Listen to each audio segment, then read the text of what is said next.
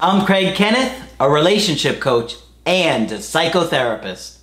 Every relationship is different and every breakup is different. Work with me and you'll get professional help on your situation. And if you're in no contact, focused on personal growth, my creative healing course is filled with hours of exclusive content. Available now at AskCraig.net.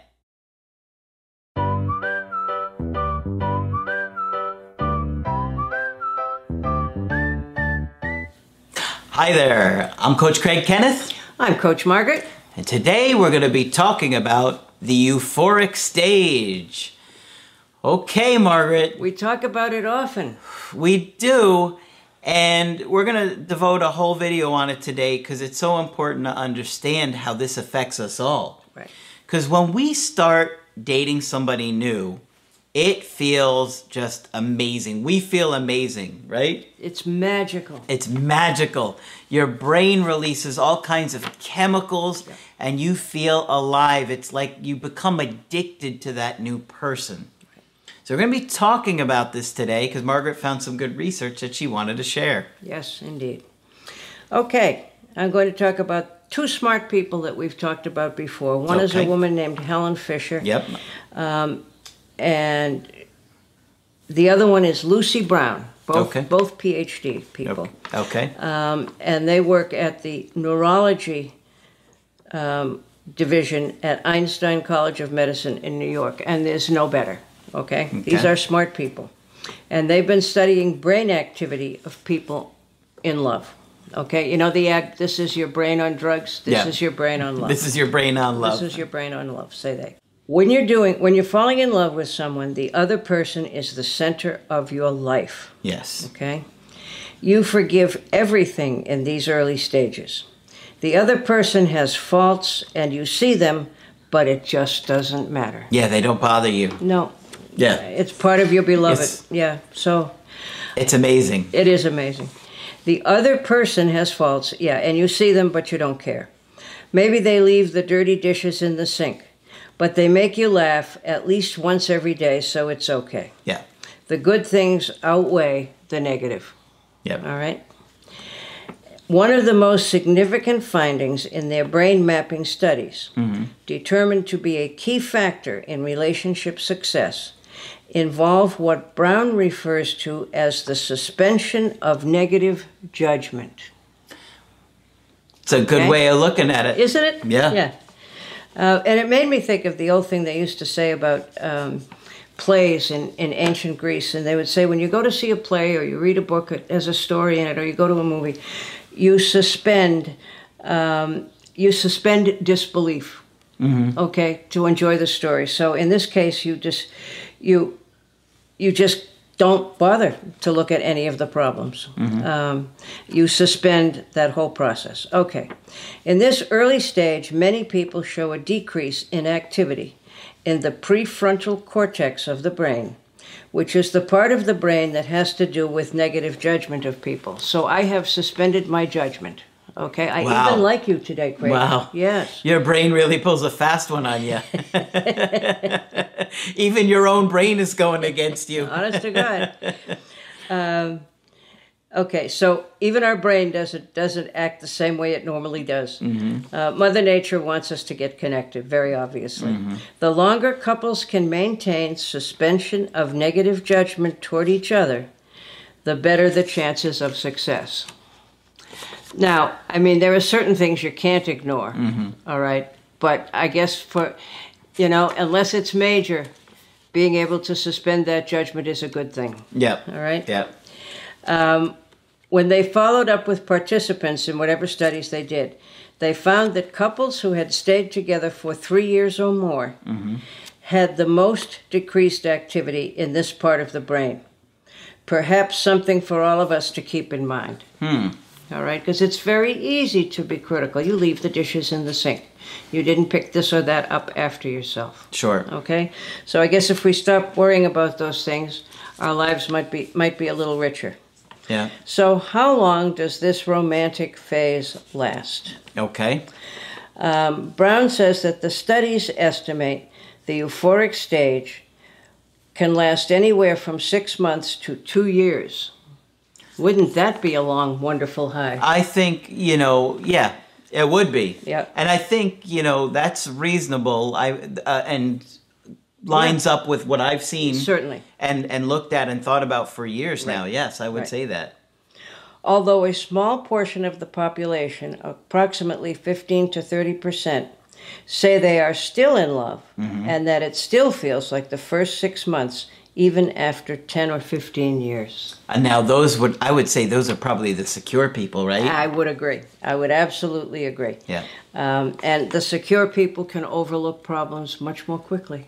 They have less need of their partner in some really basic kinds of ways. Yeah, because they don't have those needs that that were unfulfilled in their childhood, so they're not as demanding on their partner and putting as much pressure on their partner. Exactly. You were gone too long when you went out with the boys. I know that means you want to leave me. All that sort of stuff. Yeah. I agree. According to Dr. Brown, we don't know why this is. I don't necessarily think, she says, it's because they have found their soulmates. I think it's the person. Some people have an easier time rekindling the earlier stages of the relationship. Not to say the rest of us can't, but we don't always. Okay? Sure.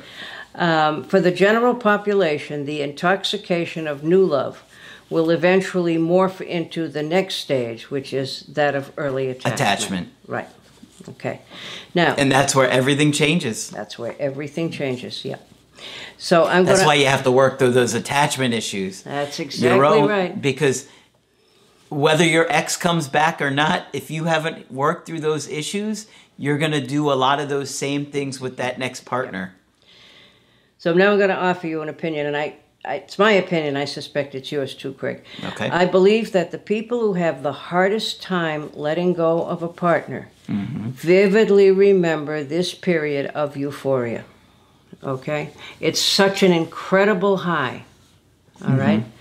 Yes. Yeah. Yeah. In addition to that, almost everyone who is acutely grieving the loss of a partner describes the relationship as having started out very quickly. We hit it off right away, is what I hear. Very quickly.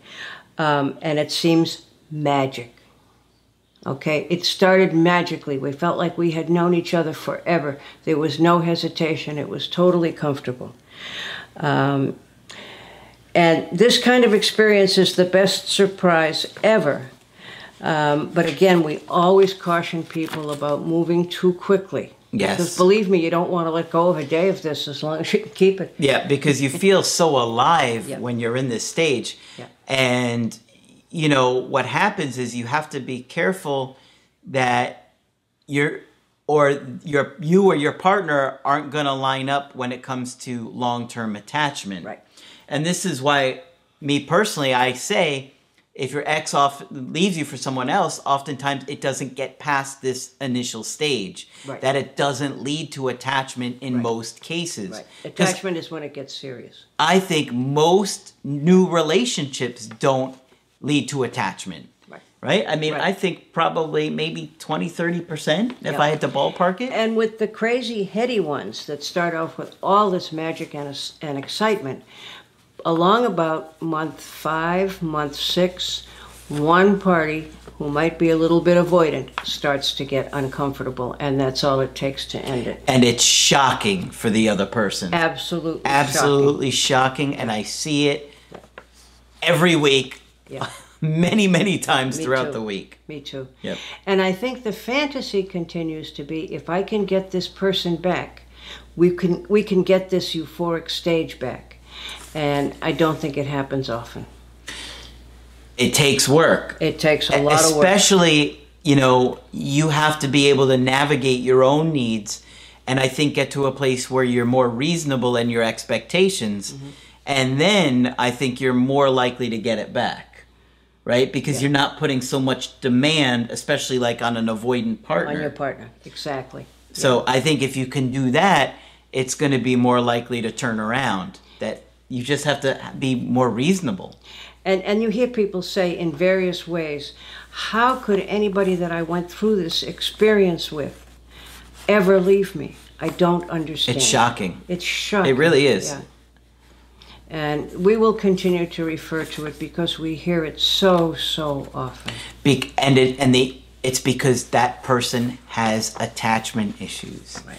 And that's why you've got to learn how to navigate that person or other people that you date and become, not so demanding as a partner, because that often pushes the other person away one way or another. Right.